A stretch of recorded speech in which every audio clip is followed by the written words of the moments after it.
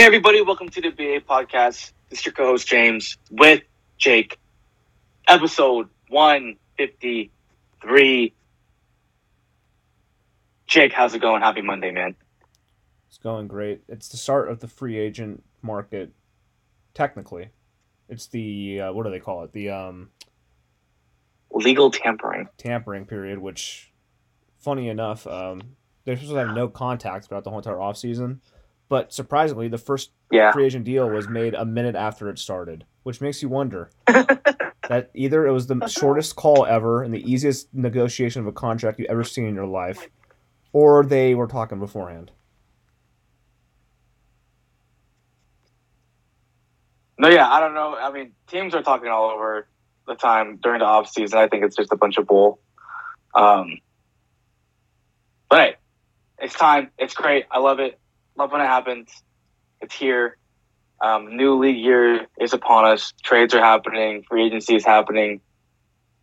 And I just got to say it. NFL free agency in the offseason is the best out of all sports. Would you agree? I agree, especially if your team does stuff.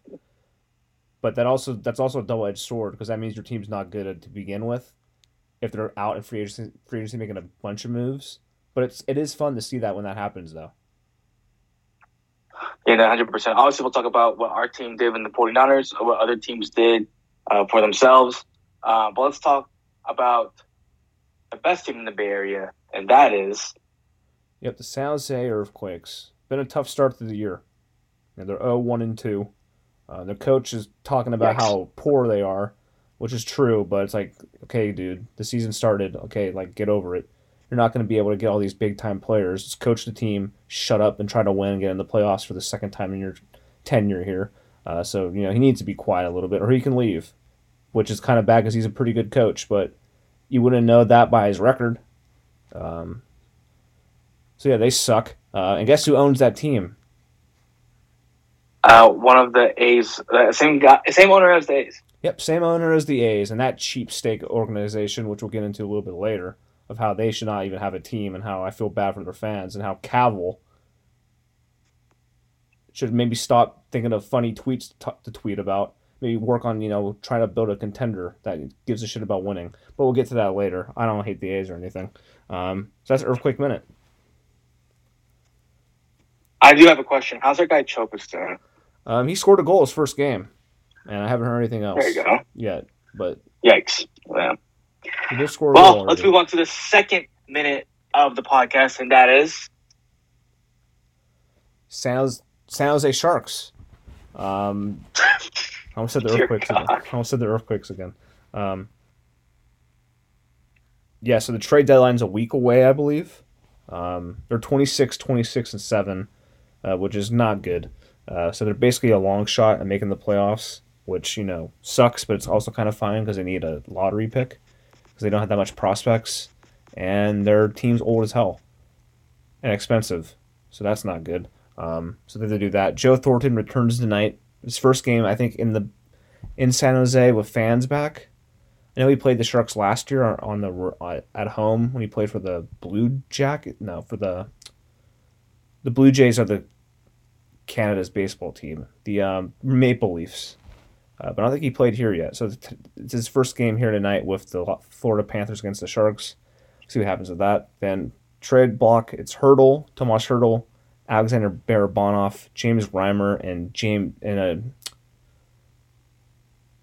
Jake Middleton, who are all in the trade block apparently. So deadline's in a week, so they make a decision on that. I'm hoping they trade Reimer and Middleton, get at least a pick back for that. But I want Hertl to stay. And Barabanov is a pretty good third line center or third line left wing player, but he's playing on the first wing. I mean, the first line is their team sucks. So he's a free agent after this year, so they need to re-sign him. But he's good. I like him. He's Russian. He's really good. He's fast. He's quick. So yeah, that's your Sharks Minute.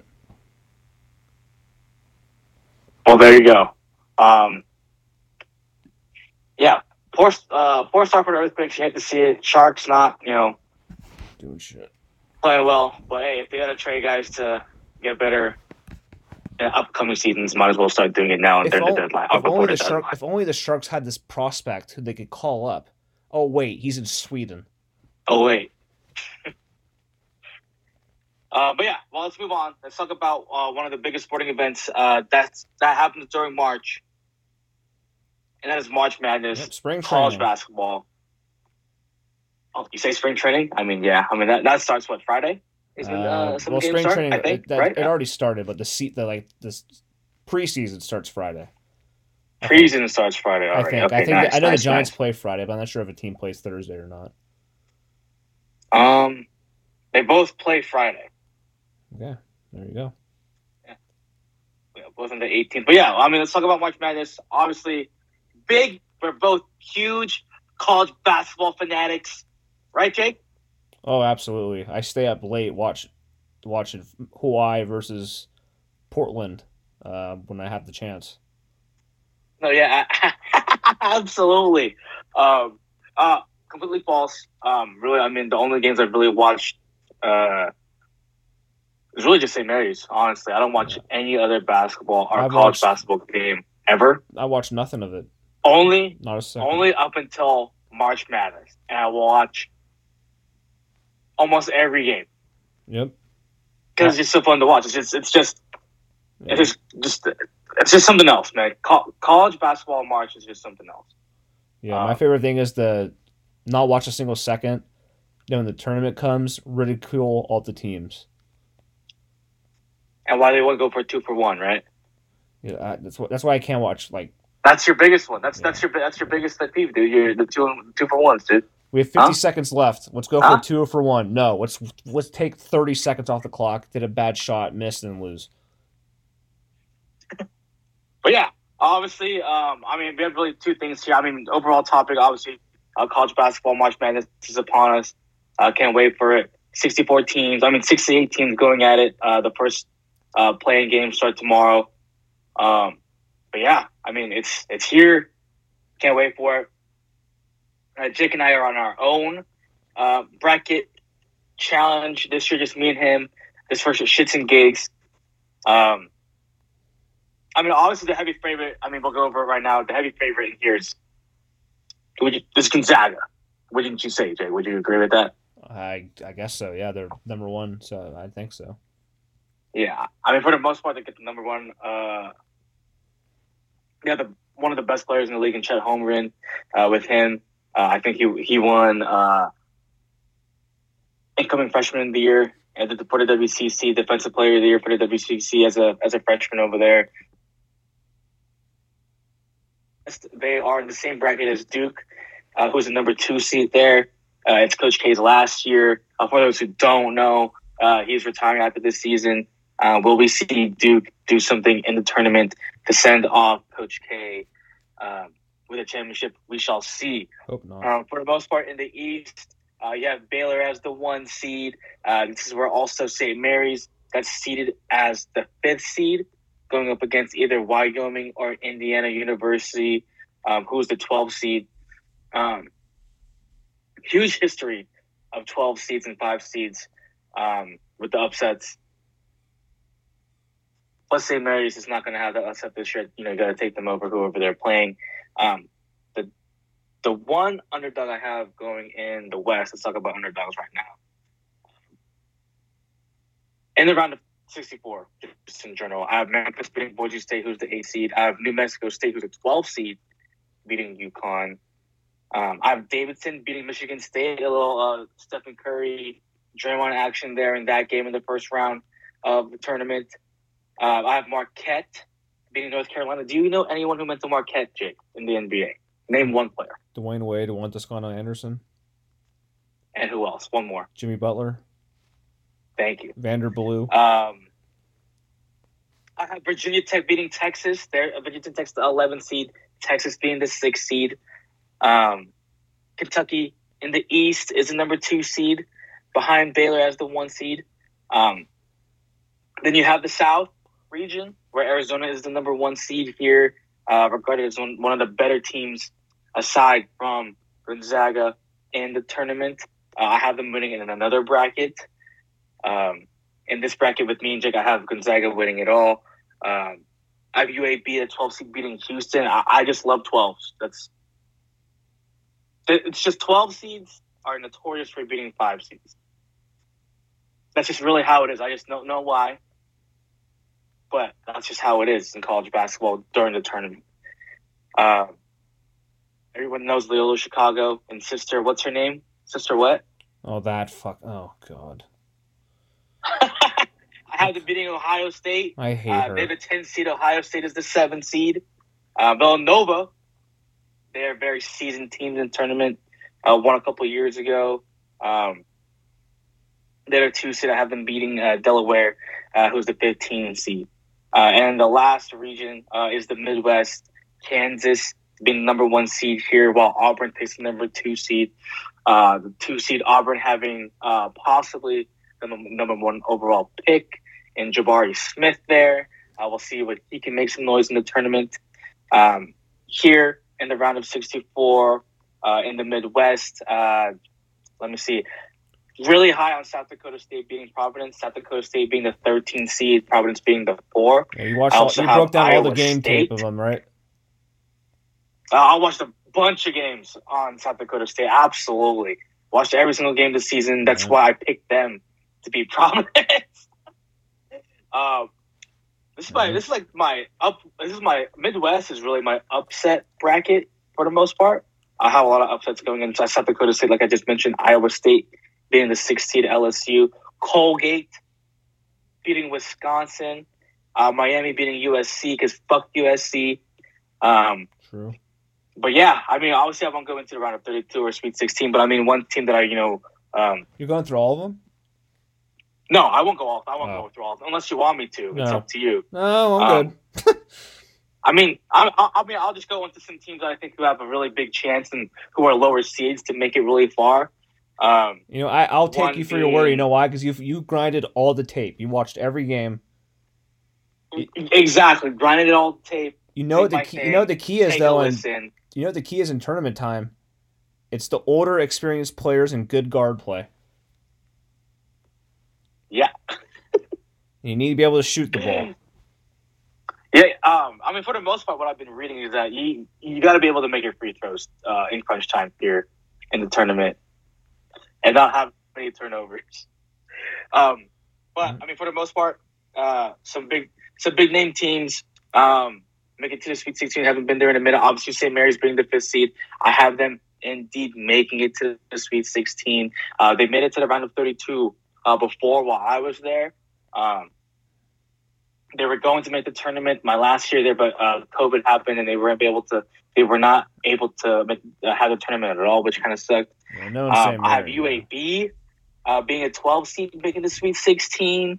I have Iowa, another 5 seed, making it into the Sweet 16, and Iowa State also making it in the Sweet 16, who's an 11 seed. I actually also have Iowa State beating Auburn, making it into the Elite 8.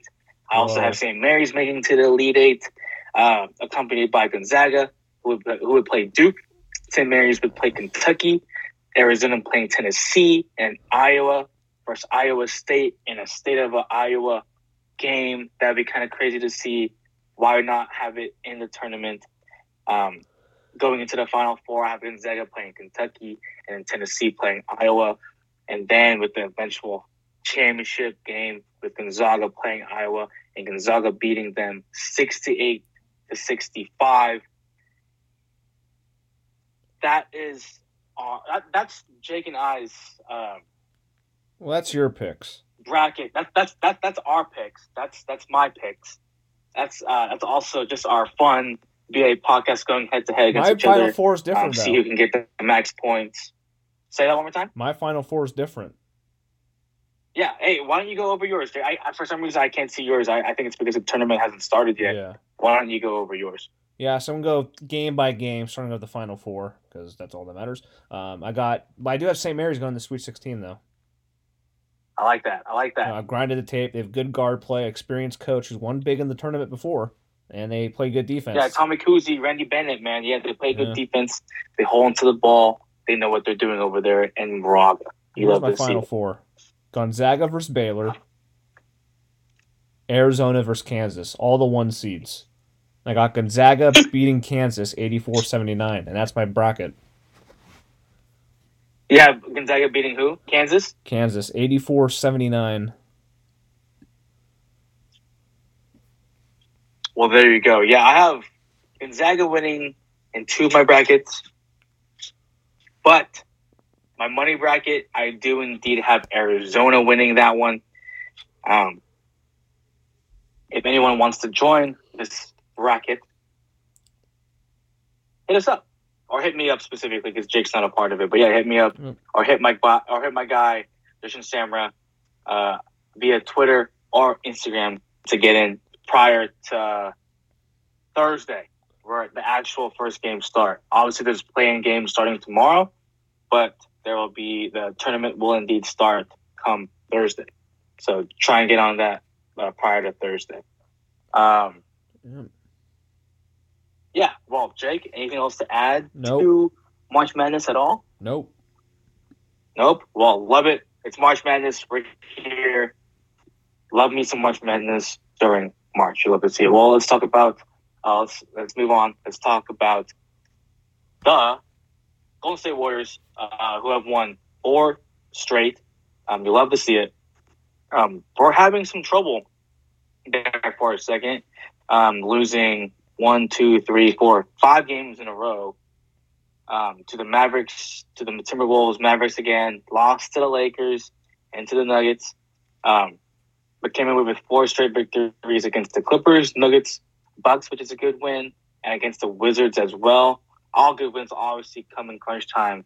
It's March, just a couple more games until we get into come playoff time. They do indeed play the Boston Celtics tomorrow at 7 p.m.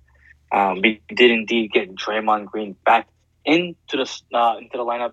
He actually did not start yesterday. He came off the bench. But yeah, did you like what you saw out of Draymond Green yesterday, Jake? Yeah, of the highlights I watched, he looked good. He played well. Had I think 6, 5, and 6. Played good defense. Curry was 13 of 16 with him on the court and 2 of 9 with him off the court. So he was already making an impact there. And they played, I think, one of their best games against the Bucks. But they played one of their best games during this couple week stretch. Yeah, absolutely. They played really well as a team for sure. Having 4 guys in the starting lineup scoring double digits. Steph had 47, shooting 50% from 3, 7 to 14 in that game. And then Klay himself having a great game against the Bucks, right? Having 38, shooting 8 from 14 from 3. But yeah, Boston Celtics tomorrow. Then they have the Spurs, and they go into a pretty big road game stretch in 1, 2, 3, 4, 5 road games straight, starting in Orlando and ending in Memphis, which would be a huge game in the so-called grindhouse, which I don't think they call anymore. But yeah, Jake, anything to add about the Warriors at all? No, not really. Just get to the playoffs, be healthy. It's really all that matters. Yeah, no, absolutely, 100% agree with that. Well, I've talked enough. Jake, why don't you talk about some baseball? I mean, we're going to talk about this a little bit later, NFL, but there is some interesting news coming out of Cleveland and Atlanta, so get ready for that. But back to the Giants. Spring training, as you know, started a couple days ago after the lockout ended. They figured that out, thank God. And the Giants actually made the first big move after the lockout. They signed free agent left-handed pitcher Carlos Rodon from the Chicago White Sox. He's basically the biggest free agent signing Zaidi, the Giants' president of baseball operations, has made. And most money he's given out on a single contract since he took over after the 2018 season. That was almost 5 years ago. But now they have a bunch of money to spend, and they're doing that. First big move was Carlos Rodon on a 2-year deal worth $44 million with an opt-out after 1 season. He can opt out, but in order for him to be able to opt out, he has to pitch at least 110 innings for that to be an option. If he doesn't make that, his contract for the next year, automatically he can't opt out, so he's going to be there. So it gives him an incentive to pitch a lot and also kind of helps the Giants, but can also screw the Giants too if he misses time due to injury, which happens there. So great signing there. He's going to be like their number 2, I think, behind Logan Webb, who's the number 1. And they have a pretty good rotation, and they're going to be really good again. Need to make some moves offensively. Maybe get a right-handed bat, Seiya Suzuki from Japan, or a left-handed bat, Michael Conforto. Had an off year last year, but from 2017 to 2019, he hit at least 27 home runs a season. And in 2020, during the shortened season, he batted over 300 with a 900 OPS. So that's pretty cool there. So hopefully they can get him. Another signing they made that day was Jacob Eunice on a 1-year deal worth $1.5 million. He's going to be a swing guy, meaning he's going to pitch out of the bullpen mostly. Could possibly start too. They need a rest in arms, something like that. Maybe rest Rodon early in the season so he's fresh later on for a playoff run. He also has a option left, which means he could be sent up and down to the minors from the majors. I think at least up to 5 times in one season now. It used to be 7, but now that switched to the new CBA agreement that was agreed to a couple weeks ago.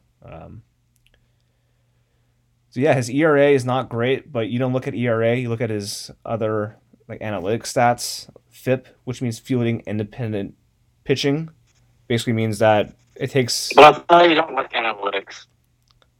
What you mean? No, in baseball I do. But I thought you're not huge. I thought you said you're not. I thought you're not huge in analytics. Though. No, that's definitely not the case.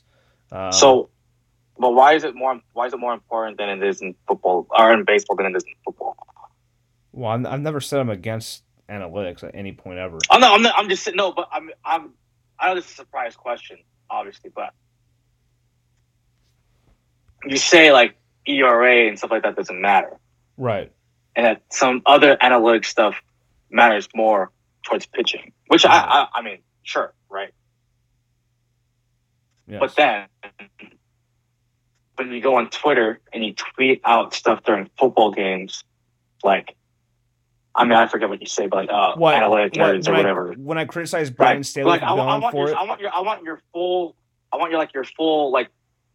stance to understand why it's more important in baseball than it is in football.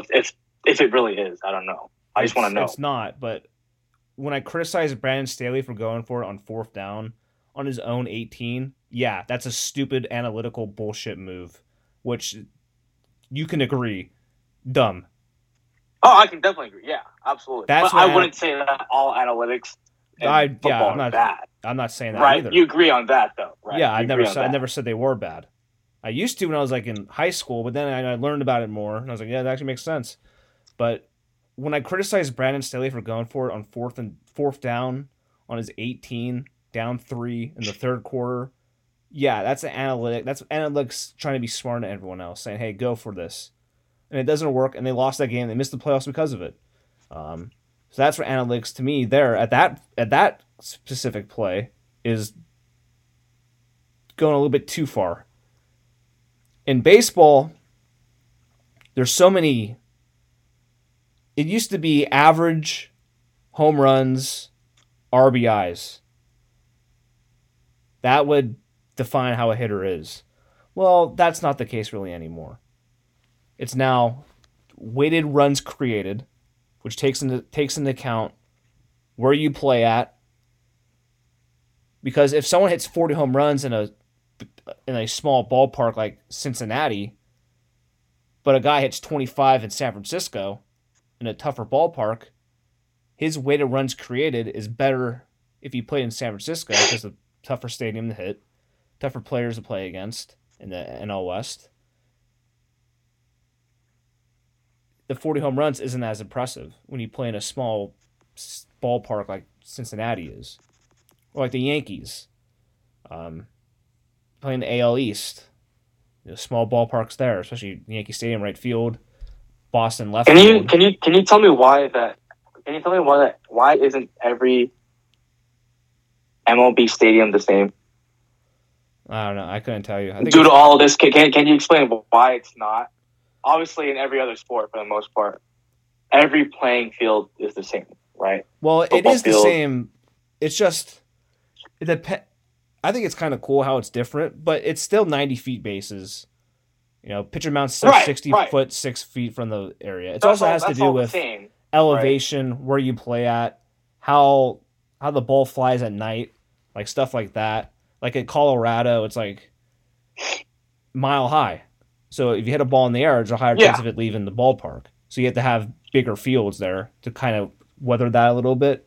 It's still overly offensive in those areas compared to San Francisco, where there's a marine layer where even though the ballpark's pretty, big, to right center field, to left field, it's not as huge as, say, Colorado, where it's like 360 to the left, while at San Francisco it's 330 or 309 to right field in San Francisco.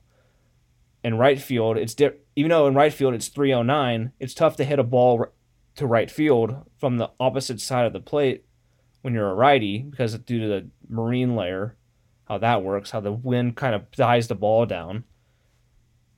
Because there's never been a splash hit to right field hit by a right-handed batter before. It's only left-handed batters. Now that could be because of a couple of things. Like, is that gonna be the case forever? No, someone's gonna hit a home run out to right field into the water, but it hasn't happened yet.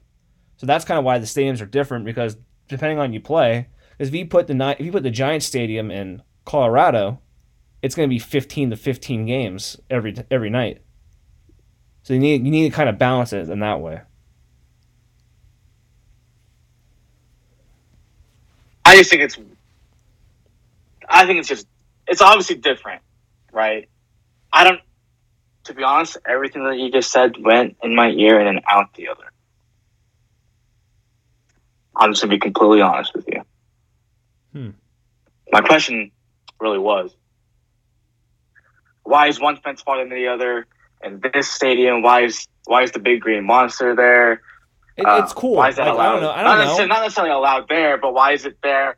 And why is that side of the field farther and all that stuff? Why isn't every MLB stadium the same for the most part? That was really my question. Well, I kind of said that.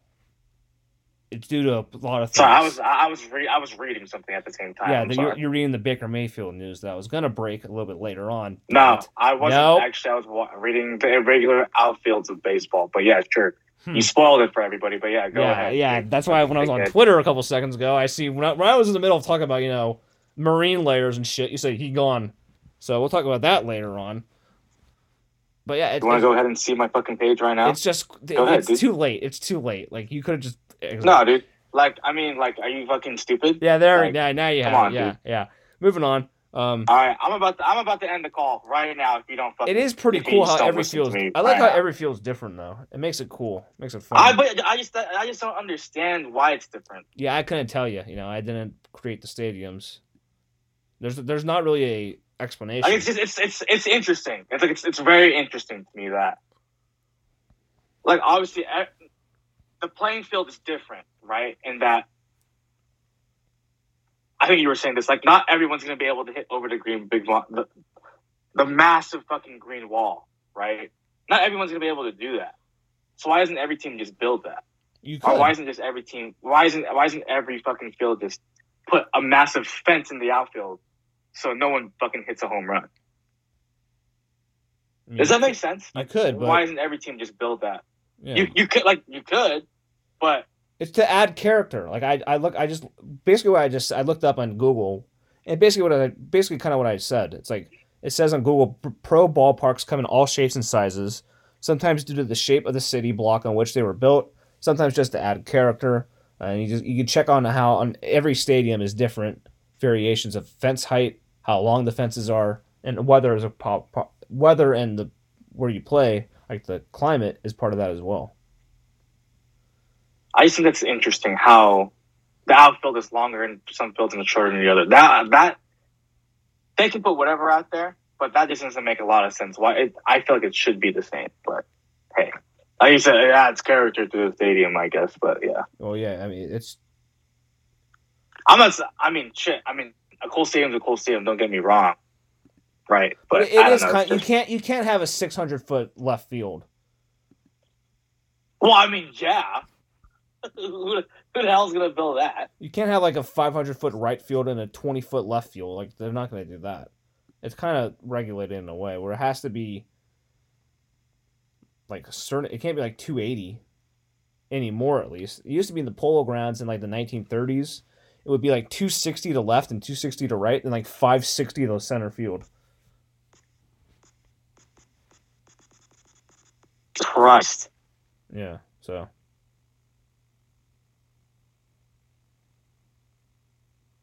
Yeah, well, that is indeed interesting. Yeah, but yeah, I mean, I forgot our train of thought and what we were talking about here. Yeah, I've known the last Giants move. The last Giants move is that they signed this guy to a minor league deal. Carlos Martinez, former pitcher of the St. Louis Cardinals, former two-time All-Star, kind of on tough times last 3 years, but the Giants are known for taking guys, pitching-wise, who maybe got injured a year before, struggled, and turning them into something pretty good, which they have Gausman, Drew Smyly, Drew Pomeranz, Anthony Descalfani, Alex Wood, goes on and on forever.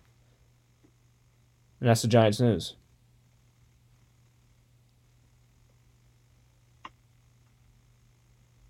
Perfect. Yep. You want me to go A's news or you want to go A's news? You can go A's news and you can ask me questions. I can talk about some of the prospects they got from the Braves if you like. Yeah, I don't know who. I don't know anyone who they got. I just know go Braves. Big Braves fan here. You love to see it. I think the first trade that the A's did, they traded Chris Bassett to who? Who did they trade him to, Jake? The Mets. The Mets. Feels bad for Gil. I mean, well, yeah. I mean, who's starting pitcher? The biggest thing here was Matt Olson being traded to the Braves.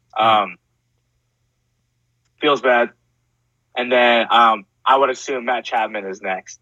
Yeah, and probably there's already talks about the White Sox being interested. Like Jake says, like all the time, the A's are just a minor league team, and it is what it is. No, they're bad. They're just bad. They don't give a shit. But yeah, I'm a Braves fan. I have a couple of hats to prove it. Yeah, I'm a huge Freddie Freeman fan. Hopefully, but I think he's gonna leave. But it is what it is. Hey. Yeah, the huge Ronald Acuna fan here. Yeah, the A's huge Ronald Acuna fan. The A's in the Bassett trade got two right-handed pitchers. One was a former first-rounder. Don't know a whole. I don't think he's pitched that much in the pros. This is the prospects you're talking about now, right? Yeah. I'll talk about two of the prospects that the A's got in the Braves deal for Matt Olson. They got Shea Langeliers, who's a catcher who's picked 9th in 2019. And that draft was the draft of Hunter Bishop, who went 10th for the Giants. He's going to be a AAA. He's basically right there to be a major league player, which probably means they're going to trade Sean Murphy. There's also rumors of them trading, there's also rumors of them looking to deal Matt Chapman, as you said. Also Sean Manaea and Frankie Montas, possibly to the White Sox. Maybe they're talking about that. But the A's get the Braves' number 1 prospect, number 2 prospect. Number 2 prospect is, of course, the catcher I just said, who's gonna be a pretty good player. The number 1 prospect they got is Christian Pache, who is basically they had these things in minor league scales where, like, to rank minor leaguers, they have you to a 20 to 80 scale. 20 is like really bad. 80 is like the best, elite. If you have an 80 in something, that means you're already a top 5, top 3 player in the major leagues. In the minor leagues, which is very rare, Christian Pache has on a 20 to 80 scale, is ranked 80th in defense and arm.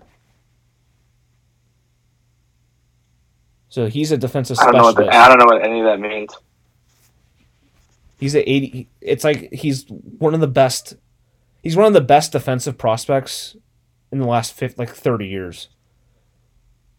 I'm not sure if you know who Andrew Jones is, but he was a former center fielder for the Braves who won about 11 Gold Gloves and is typically known as the best defender ever in center field.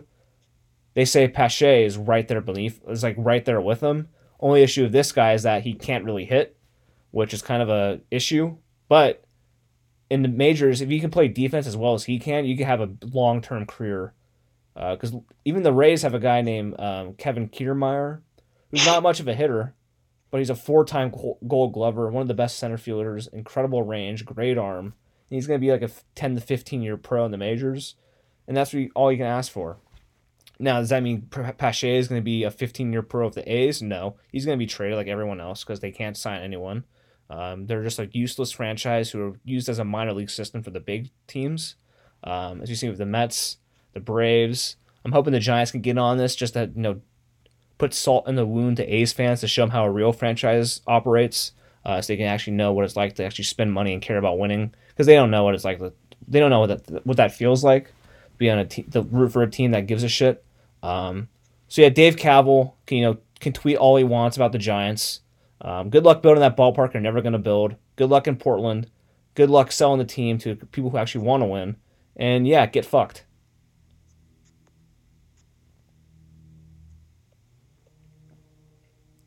Anything else? I like you to apologize. I want you to apologize to me for saying all that stuff. I apologize to absolutely fucking nobody. I despise the A's. Like I love the fan base. The fans are really cool.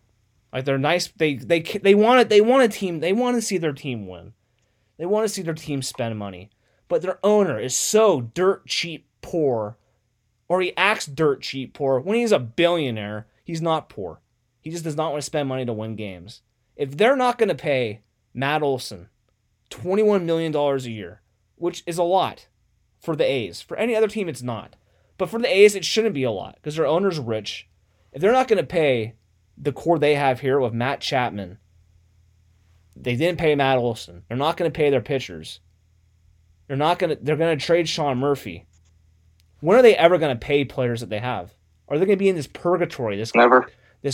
This cycle of absolute they're gonna start paying for people when they move to Portland. So it feels bad. They're in this slog of filth of cycling. We trade everyone, get good players, not win a damn thing because they can't win a damn thing because their Moneyball system does not work. You have to spend money to win. The Giants use a Moneyball system, kind of. They do use a Moneyball system. The Giants. If there's a player the Giants need to spend $300 million on, they're going to do it. The A's, if there's a player the A's need to spend $10 million on, they're not going to do it. Marcus Semien last year, remember that debacle? They offered him a deal, but they said, like, you get deferred money for 25 years so we can get to the actual project, like the total value. He's like, no, screw that. I'm going to the Blue Jays. Goes to the Blue Jays, has an incredible year, gets signed by the Rangers, who are in the A's division, for $175 million. He got paid. Yeah. Like, I feel bad for the A's fans. The A's ownership, I don't give a... Like, either sell the team or nut up and pay players what they're worth and go in free agency market and do that. If you're not going to do that, sell the team.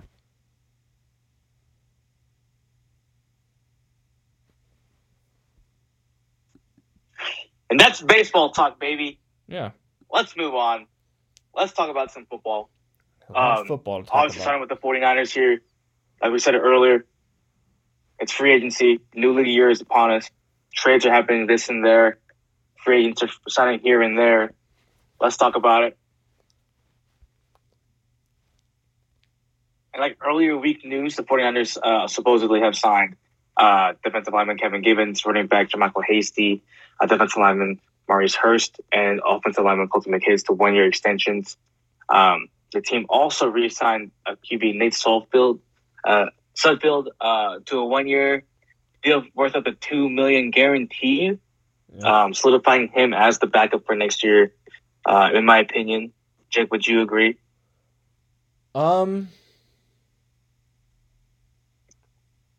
At this point, I would say yes, but I also think they're going to draft someone, maybe in the 7th round, maybe a free agent, undrafted free agent, or they might, if someone like, let's say Marcus Mariota, if they trade Jimmy, Marcus Mariota is on the market, need a backup who kind of fits what Trey Lance does, and Marcus Mariota is like he's going to get signed by the Colts or someone if they don't make a trade or something like that.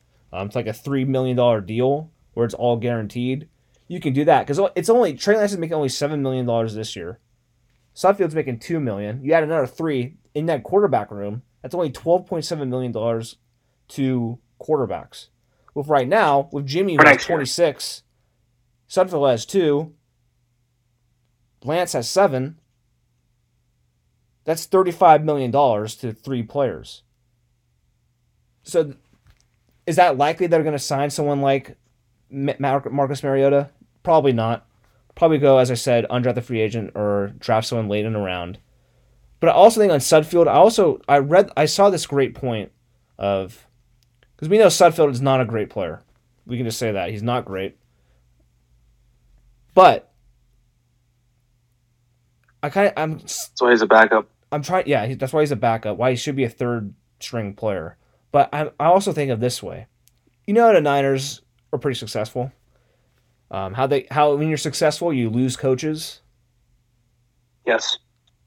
I'm thinking that the reason why Sudfeld's going to stay around for a while is that Shanahan wants to groom him to be like the next Mike McDaniel. Where you have him around the team. You have him around the team. Lance loves him. Lance and him are like brothers, they said. They're always together talking about how to play. He's a pro. He's been a pro for a couple years. Doug Peterson loves him. Kyle Shanahan loves Nate Sudfeld. Maybe Shanahan's keeping him around, saying, "Hey, you might not be the backup, but we'll guarantee you some money, and I can teach you the ropes of how to become a coach, so you can be the next Mike McDaniel, hell, even the next me maybe, and try to become try to make a cycle of him becoming maybe the run game coordinator in a couple years. How they're doing with Jordan Matthews, how they're keeping him around on the practice squad to be there as like a coach, as a secondary coach to help quality young guys play. Coach later on. Basically do that. So that's why I think Sudfeld's around still. Give him some money, and hey, I'll teach you how to become a coach. So you can be like the next Mike McDaniel, because Sudfeld's a smart guy apparently, and if Doug Peterson, who's a Super Bowl winning head coach, who was also in the 90s the third string quarterback to Brett Favre, you can kind of see the connection. Yeah, no, I agree. I think for the most part, I mean, that might be happening in the NFL for a lot of teams, where a player, he's been a backup for a long time, but he's soaking up a lot of information and from all different coaches, and down the line, you're like, what, I'm going to be part of a coaching tree, and then do it, and we can see it, in, like you said, in Nate Sudfeld or in Jordan Matthews. You never know. A great example of that? Chase Daniel. Elaborate. Chase Daniel, please. Sean Payton. Matt Nagy. Maybe not the greatest example. But he's been around for so long. He can't play. But every year he gets signed to a 2-year deal worth $7 million, $4 million guaranteed. Just to be like that veteran presence, and also to teach the young guys and learn how to coach too. That's a great example of him. It's like how to be a pro's pro. Yeah. It's like Brian Hoyer. He's never going to start again, but you want him around to teach the young players and to help coach the young players know the playbook.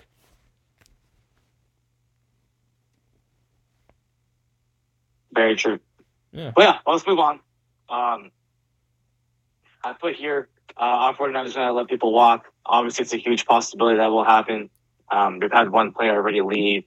And DJ Jones getting a 3-year contract with the Denver Broncos. You love to see it for him getting paid. Yeah. Going to miss him a lot playing next to Eric Armstead in the inside. But yeah. Other players, specifically Jaquiski Tartt being one, and also Quan Williams. I was going to say Kyle Williams, dear God. And Quan Williams. Both in the secondary, obviously people, guys that possibly could walk away from here. But the 49ers did indeed make a signing to that secondary in Javarius Ward, cornerback coming from the Kansas City Chiefs. Yep. Yeah, Kansas City Chiefs. More of a man-to-man type corner. I think you said yesterday, Jake, that he was undrafted free agent coming out of college, right? Yep, undrafted free agent. Undrafted free agent. But yeah, I think I posted the next gen stats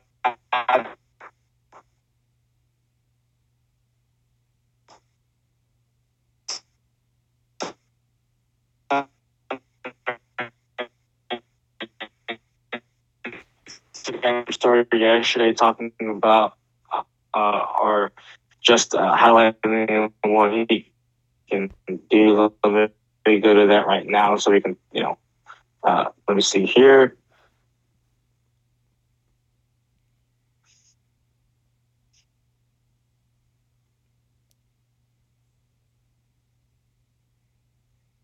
Tre'Davious Ward in coverage in 2021. Target 4.6%. Was 46.7%.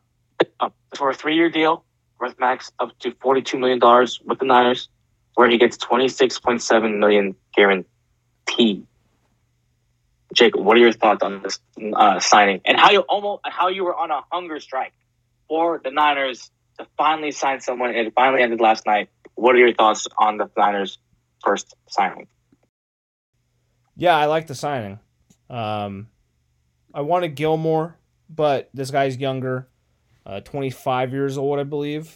He fits what they like to do. Good press coverage, tackler, does all the dirty work, and that's what the Niners need.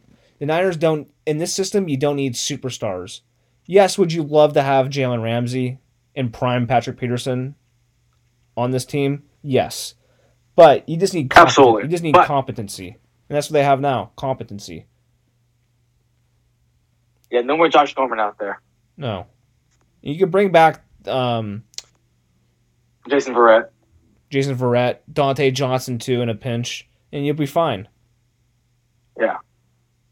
No, I agree. Yeah, I mean, those are the kind of guys that you bring back, and I feel like hopefully they should. And Jason Verrett, obviously losing him to injury this season. Dante Johnson being put out there in crunch time or in a pinch, like you were saying, and him playing really well when we really needed him to, which is great to see. He's for sure a fan favorite of mine now. Dante Johnson is. Used to be an absolute bum, but I love the guy. But yeah, very happy with Tre'Davious Ward. I mean, there's a lot of scenarios and what's going to happen with the secondary next year. If we do indeed see, just for example, Quan Williams leave, will be Ambry Thomas be on the outside opposite of Tre'Davious Ward with Emmanuel Mosley playing in the slot, or is it vice versa with Ambry Thomas in the slot and Mosley playing the outside where he usually is? We'll see. Obviously, a lot more pieces to be put into that defense with the draft coming up and the offseason acquisitions.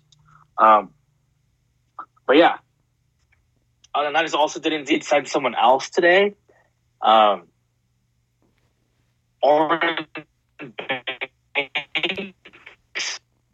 Oren Burks, excuse me. Linebacker who recently played for Green Bay for a 2-year contract worth $5 million. I have no idea who that is. No, I just know that he's good on special teams, and that's all that really matters. Yeah. He was good on special teams. That's great. We need to boost our special teams to stop getting season anyway, which is nice. Jake, why don't you talk about some other stuff? Yeah, so I can actually get into my Yeah, why don't you talk about your trade that you were talking about earlier before now, right? I would assume it's regarding where Jimmy G would go, I would assume, right? Well, it has to do with a bunch of players going somewhere. Well, here it is. Well, I mean, specifically with Jimmy G. Jimmy G, right? yeah, I mean, yeah. But here's like the way I think Jimmy G is going to be traded. I think he's going to be. Should I go over my like scenarios that the 2 trades I came up with that are, Why don't you go ahead and talk about the 3-team trade that you're talking about that includes Jimmy G, where he's going, and then we can talk about the Niners still and do the second trade before we do the NFL as a whole next. Yeah, well, why don't we do it like that? My Niners trade kind of has to deal with the other trade too. Okay, never mind. Do whatever you want. Yeah. Do it. So here's the trade. Actually, no. I'll talk about Jimmy. Are they going to trade him? I say yes, but then for the love of fucking God, I just need you to fucking go over the trade like you said you were going to do it. No, I'll do it. Stop backtracking and just say it. No, I think the Niners are going to trade Jimmy G. Where I'll let you know, but I think they're going to trade him. They have to. You cannot have him. Holy fuck! You cannot have him past tomorrow at 1 p.m. when the league year actually starts. You cannot do it. You need money to sign players. Now, they say they have these like plans in place where they do keep them. They have restructuring they can do, stuff like that, cuts they can do, stuff like that. But to make it easier on everyone, you just have to trade them.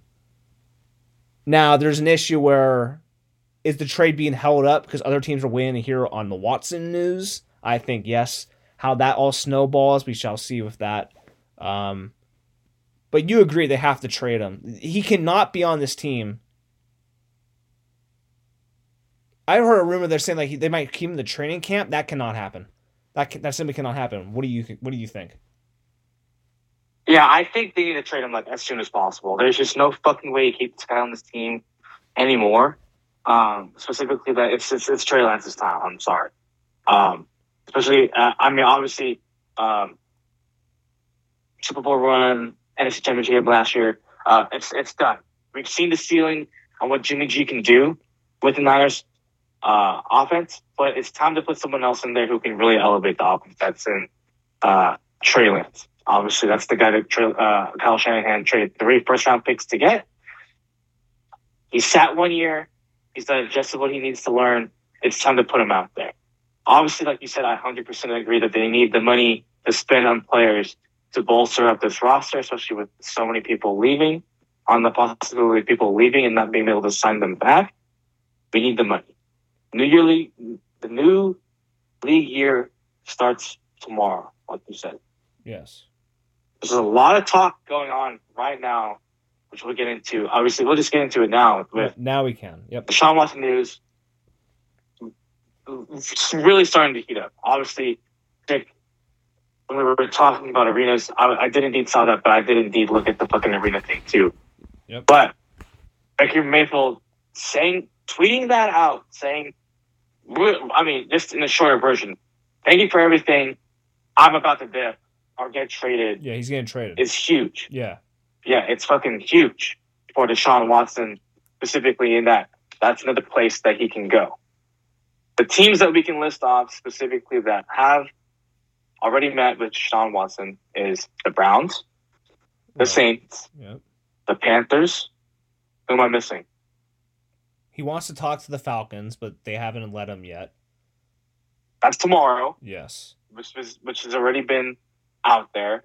That's 4 teams. The Saints, the Browns, the Panthers, and the Falcons. 3 all in the NFC South, which is kind of crazy, and then 1 being in the AFC North. And the Colts wanted to talk to him, but the Texans are like, yeah, good one, buddy. No. Yeah, nice one. Why would they trade him in their own division? Yeah, that'd be really stupid. Yeah. That leaves an opening for 2 quarterbacks to go to, right? Baker Mayfield indeed being traded there. Because I don't think the Texans would want Baker Mayfield, in my opinion. I think as wholeheartedly as I would see, I think they keep David Mills. And they go from there. Probably draft a quarterback in the first round this year. We'll see from there. Or Jimmy G going to the Colts. I don't know how your trade scenario goes about, but I think that's just how it would go. Yeah, that's an option for Jimmy G. Yeah. Especially, obviously, I should agree with you that we are waiting for what Deshaun Watson will do. Yeah. And that will go ahead and heat up the market for Jimmy G to be acquired from another team. Because I do have another team to add. Well, not really. Go ahead. Another team where, because Watson has a no trade clause, right? Yes. Yes, he does. Yes. The 3 teams, he could say no. I don't want to go to the Saints. I don't want to go to the Browns. Panthers. I don't want to go to the Panthers. The Browns. I'm only accepting a trade to the Texans. I mean, the Texans. I'm only accepting a trade to the Falcons, or else I'm not going. And they're kind of screwed. They were like, oh, damn. And that's where my trade comes in. My 3-team trade, then another trade that's basically related to this trade. And here it is. The Texans agreed to trade Deshaun Watson to the Atlanta Falcons. The Falcons would trade picks and players to the Texans, as well as trading Matt Ryan to the Colts for picks and a player they get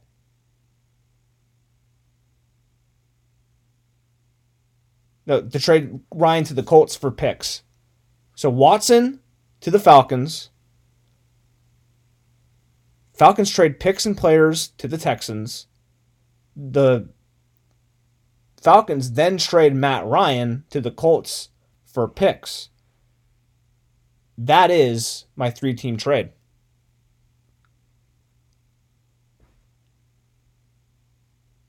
Panthers believe Deshaun Watson is leaning towards choosing the Saints for Aaron Wilson NFL. Saw that. My trade proposal, though. Yeah, I mean, obviously, it's feasible if he does indeed want to go to the Falcons. Yeah. What was going on this morning? Yep. Arthur Blank is high on Deshaun Watson. Deshaun Watson used to be a ball boy for the Falcons. He is from Georgia. Clemson. Is that in Georgia? Clemson. I mean, I actually have no. Clemson's not in Georgia. Actually, I have no idea. Yeah, I don't know. I don't even know if Clemson's an actual city. Clemson. It's in South Carolina, so it's nowhere near Georgia. But I mean, it's feasible. I mean, if they want to, obviously, Matt Ryan's time would come to a close. Why would you keep him to be the backup? It makes no sense. You trade him away. Like $40 million. Too. Obviously, that'd be up. That's also really up to where would. It's to be honest, it's either you trade him away, or if you don't come to an agreement where he wants to be traded, you just fucking cut him. Who? Matt Ryan. Matt Ryan, yes, Matt Ryan. The issue of that is though, the dead cap. If there's if they the release him, dead cap, exactly. is like the dead $80 million. So you have to trade him. So it has to be a trade. There's just no way. Obviously, I mean, because he's making like $40 million this year, and the Colts have a ton of cap room they have not spent on yet. I mean, other places that he can go. I mean, obviously, there's the QB. The QB offseason has been freaking insane, right? We obviously, I mean, Broncos acquiring Russell Wilson. The Colts might be in on Baker Mayfield, Jimmy G now, and even like in your trade scenario, Matt Ryan, the Washington Commanders, even though they traded for Carson Wentz. You never know. I mean, well, I think they're stuck with him. Yeah, but he's fucking terrible. I don't know why you would ever want to trade for Carson Wentz. Drew Lock, LOL, going to the Seahawks. But again, it's crazy. I think it's going to happen when we're sleeping. Pause. Yeah, pause, I think pause. my trade proposal actually makes a lot of sense. Watson holds all the cards, no trade clause. Wants to play for the Falcons. He holds all the cards. I mean, we already said that. And there has been teams who have already offered. The Texans have already said, "Go ahead. Those are good trades," right? With I think the Saints, the Panthers, and who's the third fucking team? I keep fucking forgetting who the third team is. Yeah, the Browns. I'm not disagreeing with you there. I'm saying it's just up to Deshaun Watson. Yeah. Without meeting the Falcons just yet, right. It's up to him. Yeah, the Texans can agree to all the trades in the world. If Deshaun Watson says, "Yeah, I'm not going there," guess what's not going to happen? He's not going there. It's not going to happen. It's not going to happen. Exactly. Now, I do agree with you though that they agree to these trades, probably good trades. If he says I'm not going, he's not going, and the trades he's not going. Yeah, it doesn't matter if they accepted these or not. It doesn't fucking matter. Yeah, it just depends on what he wants, which he has a lot of power in this situation. Yeah, who would have thought, right? Oh, absolutely. No, yeah, it's insane. Obviously, I mean, it's the biggest news in the NFL going on right now. But also my other trade though, involving Jimmy G. Browns trade Baker Mayfield. It's a 3-team trade too as well. Browns trade Baker Mayfield to the Texans for picks. Niners trade Jimmy to the Browns for a 3rd-round pick and some salary cap filler from the Texans. So I think Baker's getting traded. We already know this because what he said today. They need a quarterback. They're not going to get Watson. Even if they don't get Watson, Baker Mayfield's gone. That's what I'm thinking. Jimmy Garoppolo, they need a new quarterback. They have a good defense, good running game. Garoppolo fits there easily. It's better than Mitch Trubisky by a long shot.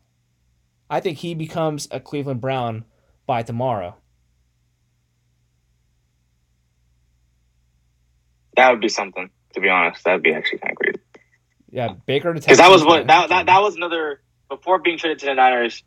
The Browns were in on Jimmy G trading to the Patriots. Yeah.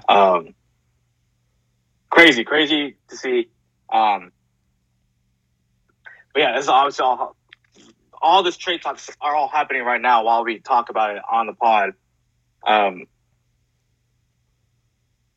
other news, I mean, we can go on and on about this, but let's talk about some other things that happened this offseason already. Some big news, obviously. Tom Brady is indeed coming out of retirement, 40 days in retirement, and he says, "I'm back, going back to the Buccaneers." In that, what are your thoughts, Jake?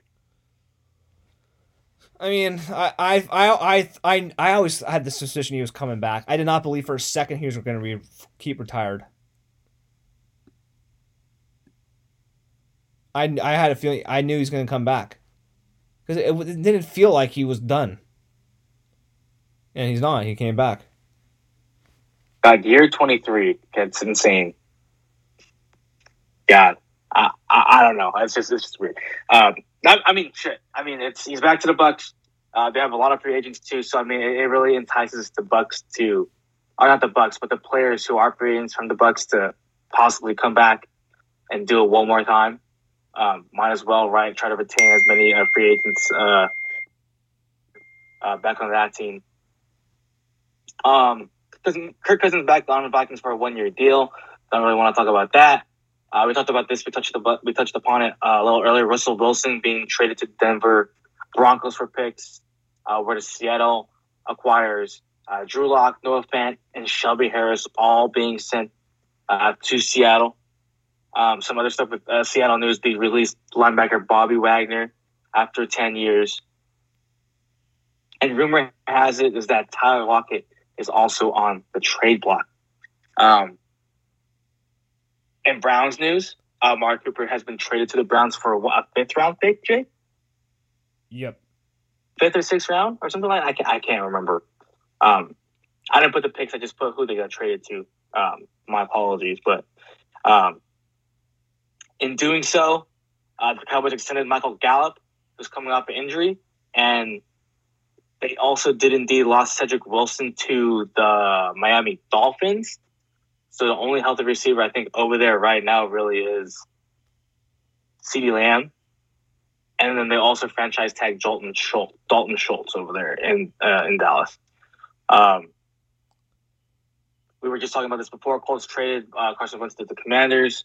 Does that mean the Colts are eyeing Jimmy G possibly? But there's been news that Baker Mayfield's preferred destination, if he does indeed get traded, is to the Colts. But there's also Marcus Mariota rumors to Indianapolis as well. Devontae Adams being tagged by Green Bay, but he will not play on the franchise tag unless a long-term deal gets done. He was indeed offered $21 million a year, but he ultimately said no to that, which is... What are your thoughts on saying no to $21 million a year, Jake? Well,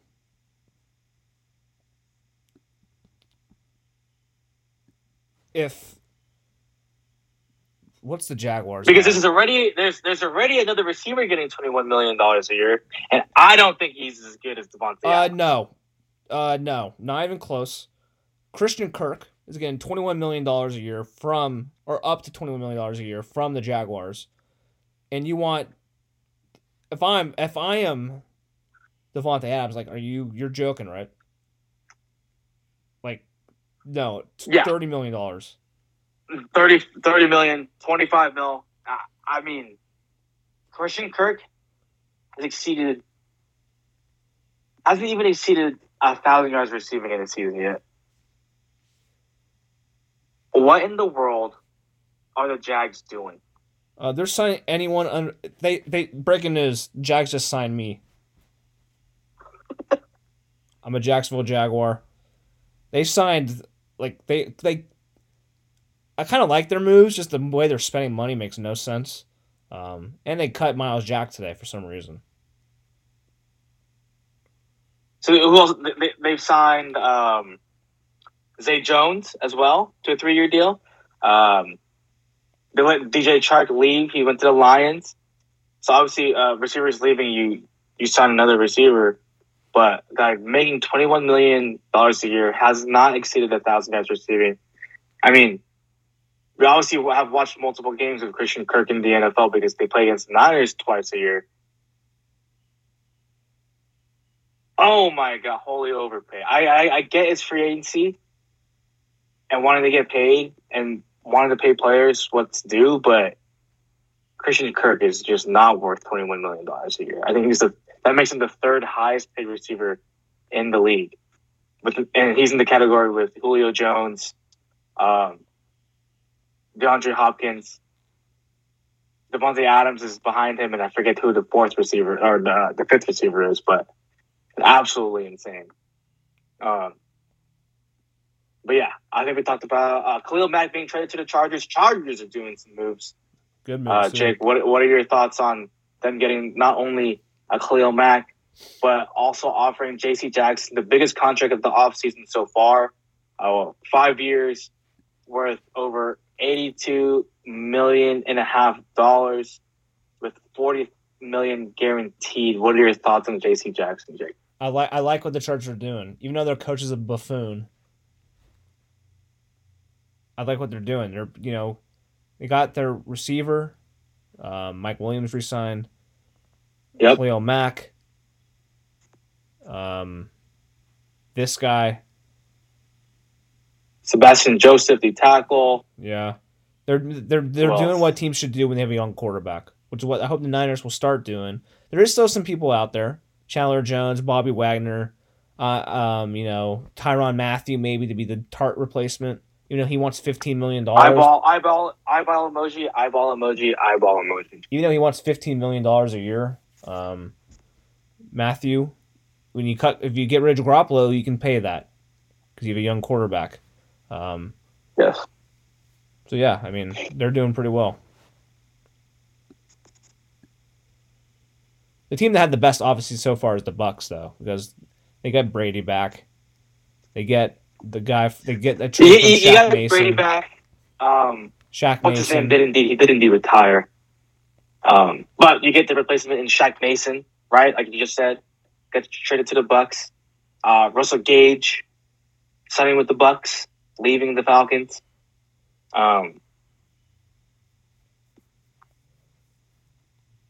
Who else? Ryan Jensen back with the Bucs. Alex Kappa to Max the Crosby Bengals, extension with the Raiders. Sorry. Max Crosby back with the Raiders, and I forget what his extension was. It's 4 for $98.98 million, but not a lot guaranteed. Yeah, that just means that Nick Bosa is going to get freaking paid at the ass. Also, obviously going back to Christian Kirk, him getting $21 million, Debo will be getting paid as well. Yep. A lot of money. Hey, I mean, Jags are dumb as hell for setting the standard like that, but hey, players are going to get paid because of Christian Kirk. Shouts out. You're going to see a lot of smiling faces because of what Christian Kirk did. Good for Christian Kirk. Good for Christian Kirk. I mean, hey, get your money for not doing a lot of work out there. Well, get your money. I disagree. There's the Zay Jones contract they gave him is far worse than the Christian Kirk one. Christian Kirk is an all-pro. Yes, and kick returning, but he's still a speedy receiver, deep threat, who's going to help Trevor Lawrence become really good. So I like the move, the money. People are acting like he's the village idiot. Like he's like this bad receiver. He's a really good receiver. Just they just paid him so much money. Paid him just. It feels like so much money. Still only 25 years old. If it was $13 million a year, that would be like, okay, that's fine. DJ Chark got $12 million for 1 year. This guy's, I think, better than DJ Chark. He can do kick returns and stays healthy. I like the move. It's just the money. It's like, Jesus. You couldn't get him for $15 million a year? Yeah, they just got buffoonery out. But yeah, Rodgers back in Green Bay.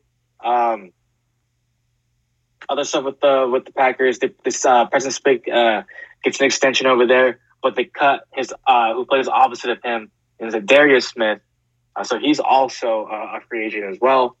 I think the biggest news while I was in Mexico was Calvin really getting suspended for sports betting. Yeah. Spending a total of $1,500 to lose out on like $11 million because of being suspended. Feels bad. Yep. Jarvis Landry being released from the Browns. Obviously, Amari Cooper being the number one receiver there now. We'll see where Jarvis Landry lands this offseason. Chase Edmonds to the Dolphins after James Conner stays put in Arizona. We talked about DJ Jones. The Jets doing moves. The moves that I like a lot. Good moves. On the defensive side. And DJ Reed going there from the Seattle Seahawks and Jordan Whitehead from the Bucks, who I kind of wanted to be a 49er. Going to the Jets to play strong safety over there. And then they sign 49er legend Lincoln Tomlinson to put some power in that offensive line there to protect Zach Wilson. Yeah, I know. I like the moves that the Jets have made. TJ Uzama?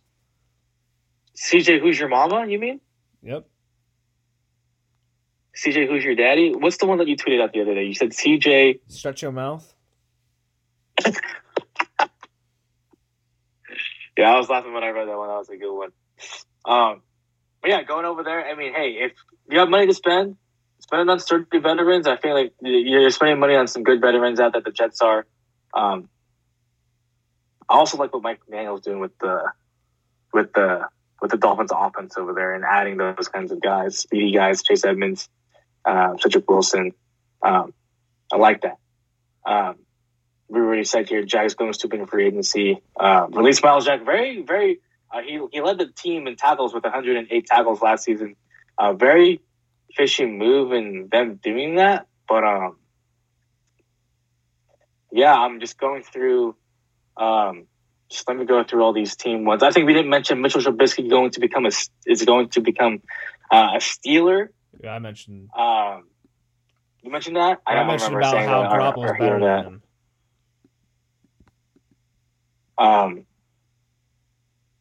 Let me see here.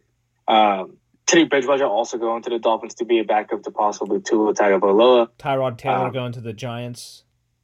Yes, Tyrod Taylor to back up Jones. You know what that means. This coming year, they're going to pick a quarterback, and that will be the quarterback of the future. Yep. Because that's what Tyrod Taylor does. Dolphins. Mike Gesicki tagged. They signed Connor Williams to a 2-year deal. Offensive guard prior with the Cowboys. They re-signed Emmanuel Ogbah, defensive end. They did that for him. New England, they re-signed James White. They traded for Mack Wilson. Actually, that was news today. The Patriots traded away Chase Winovich to the Browns for Mack Wilson, linebacker.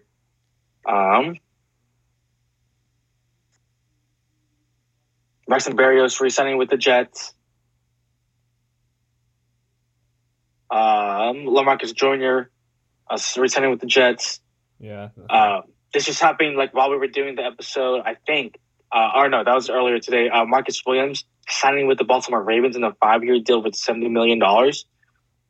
It's good. Cincinnati Bengals adding to the offensive line. Alex Kappa, who kind of looks like there's a Madden picture of Madden 20 when he had long ass hair. Kind of looked like Swood when he had long hair, but Alex Kappa's 330 pounds and Swood's not. Adding to their offensive line that really needs to help. Obviously, protect Joe Burrow. I mean, 9 sacks in the playoffs is just not going to help you win games, even though they won the game. Not. But also not going to help you keep healthy Joe Burrow in the Super Bowl either. Also signing Ted Crosses to a 3-year deal, re-signing B.J. Hill, stud defensive lineman, and Jesse Bates, one of the I feel like he's a very underrated defender in the NFL, gets the franchise tag over there. Yep. Browns, obviously, Amari Cooper. David Njoku receives the franchise tag. Kind of weird. I don't know why they would do that. Especially when they were possibly going to trade him in the middle of the season last year. The Steelers, they gave Dwayne Haskins the tender, so he stays there. Mitchell Trubisky, like we said. Nothing really else there. Nope. Let me see here. Not much else, really. Oh, one of my favorite players in the NFL, Mo Alley Cox or Yo Gally Yox. Oh, the Bears. Re-signing with the Colts on a 3-year deal. The Bears signed the beast from Charlotte, Larry Ogunjobi. I'm going through. Go ahead, say what you want to say. The Bears signed the beast from Charlotte, Larry Ogunjobi. Yes. Also, the Jaguars, we missed some other ones. They sent Evan Ingram to a 1-year deal. Yeah, Ken Robinson received the franchise tag. They didn't sign Brendan Sheriff for 3 years. That's probably their best. That's their best signing. $17 million. That's their best signing. Yeah, but $17 million for a guard, Jesus. That's their best. That's their best signing to protect Trevor Lawrence. But he'll be cut in a couple years. Tennessee Titans, they re-signed Harold Landry, one of their core guys on the defensive line, cut Janoris to a 5-year deal worth $87.5 million. Broncos, we talked about. Chiefs, Orlando Brown receives the franchise tag. Frank Clark was getting talks to move around in free agency, but he ends up signing a new 2-year deal with us to stay with the Chiefs. Has a max value of $36 million. We talked about the Chargers already. DeMarcus Lawrence stays in Dallas. 3-year deal worth $40 million, $30 million guaranteed. They also signed Malik Hooker, re-signing him. Let me see here. Jason Kelsey is coming back to the Eagles. They also signed Hassan Reddick to a 3-year deal. Good signing. Adding to that defensive line. Let's see here. Okay, now we're at the NFC North. Larry Ogunjobi. The beast from Charlotte. Detroit Lions getting DJ Shark, re-signing Khalif Raymond, re-signing Josh Reynolds as well. They signed him? Who? Khalif Raymond? I like Khalif Raymond, I wanted him in the Niners. Damn it. Yeah, I did too. I also wanted him in the Niners. I want Jakeem Grant now. Punt return. Yeah, I think you talked about you had that added, but you didn't mention him earlier. I remember you put that on the script. Yeah. Jakeem Grant. Then Jakeem the Grant. Guy from the Steelers. I guess that's like the biggest thing right now. I think if you just go back to it, is signing a better speedy receiver than Travis Benjamin. I disagree. The biggest thing is trading Garoppolo. Aside from that, is signing someone fast and Arden Key to throw the ball to downfield. And Arden Key. There was talks of Marquez Valdes-Scantling. Yes, they have been talks about that. Too much money though. Who's a good blocking receiver as well, obviously because Devontae Adams gets the ball more, and they have a good run game over in Green Bay as well. So he's has some good blocks. They have Dick Ellis there though. That's the issue. For the Falcons, Young Ho Koo comes back on a re-signed for a 5-year deal for that Young Ho Koo. $11.5 million guaranteed. With the Panthers, there has been talks about moving Christian McCaffrey. Yeah, I don't know. But I don't know who in their right mind would want to have that contract on their hands. I wouldn't mind him on the Niners. Let's see. Chris Godwin received the franchise tag from the Buccaneers. Carlton Davis, cornerback, another name that the Niners were eyeing or had rumors about, re-signs with the Buccaneers on a 3-year deal worth $45 million. That includes $30 million guaranteed. With the Cardinals, they bring back Zach Ertz, re-signing him for a 3-year deal. Oh, Sweat's favorite player. He's actually really good Sweat's for them, favorite player. Once he got traded to the Cardinals, he played really well. He gets $17.5 million guaranteed over 3 years, $31.7 million up to $31.7 million. The Rams, Whitworth retired today. So long. For the Seattle Seahawks, Sidney Jones on a 1-year contract to get Quandre Diggs back on a 3-year deal worth $40 million. But yeah, I mean, that's really it. I mean, I'm looking at the NFL free agency tracker right now. That's for the most part. What has been going on in the NFL? As far as the Aaron Rodgers, Jesus Christ, We do have breaking MLB news call though. Tom and he helped me figure it out. what is it? What's the breaking MLB news? The Yankees have signed Anthony Rizzo to a contract. To an extension? He was a free agent, so to a contract. To a new contract. Yeah. What is it? Not sure yet. No idea yet. It came down about 5 minutes ago. We don't know the money yet, but I'm gonna guess 5 years, probably 90 to 95 million. Interesting. My guess. And the Niners breaking news. The Niners are giving linebacker Azeez Al-Shaair a second-round tender as a restricted free agent, per Mike Garafolo. So if you want him, give us a second-rounder. Yeah, you want him, give us a second-rounder. I think he gets like $4 million. 3-point-something million. Just under 4 Is it $4 million? He's gonna be. I'd rather have. I think they're gonna trade Drake Greenlaw, and Azeez Al-Shaair is gonna be a Niner for a long time. People have been inquiring for both. Yeah. But I agree. I love Drake Greenlaw, but I think I would do indeed rather have Azeez Al-Shaair. He's so good. That's why that signing of Owen, the Owen guy, the Niners for some reason when they're good at finding defensive linemen and linebackers and safeties. Their corners are but hopefully that's changing now. They did find Mosley, but they're good at finding edge guys, defensive linemen. Why they let DJ Jones go? They have Kinlaw. You would move Eric Armstead inside. So you're set there. You just need a pass rusher, hopefully Chandler Jones, but they're pretty good. Yeah.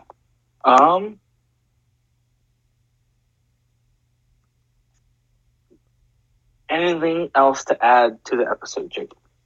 And that's basically it. Just don't let us trade Jimmy and keep Azeez.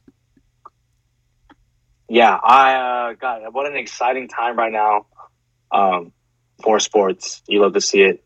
Well, I love this because it's NFL free agency, NHL trade deadline, NBA playoffs, and MLB free agency too.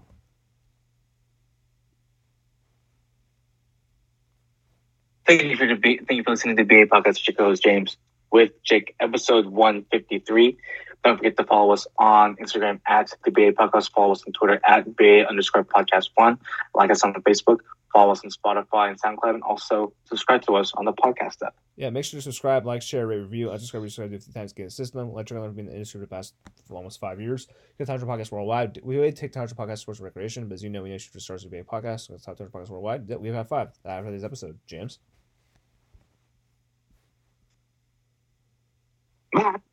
Bye.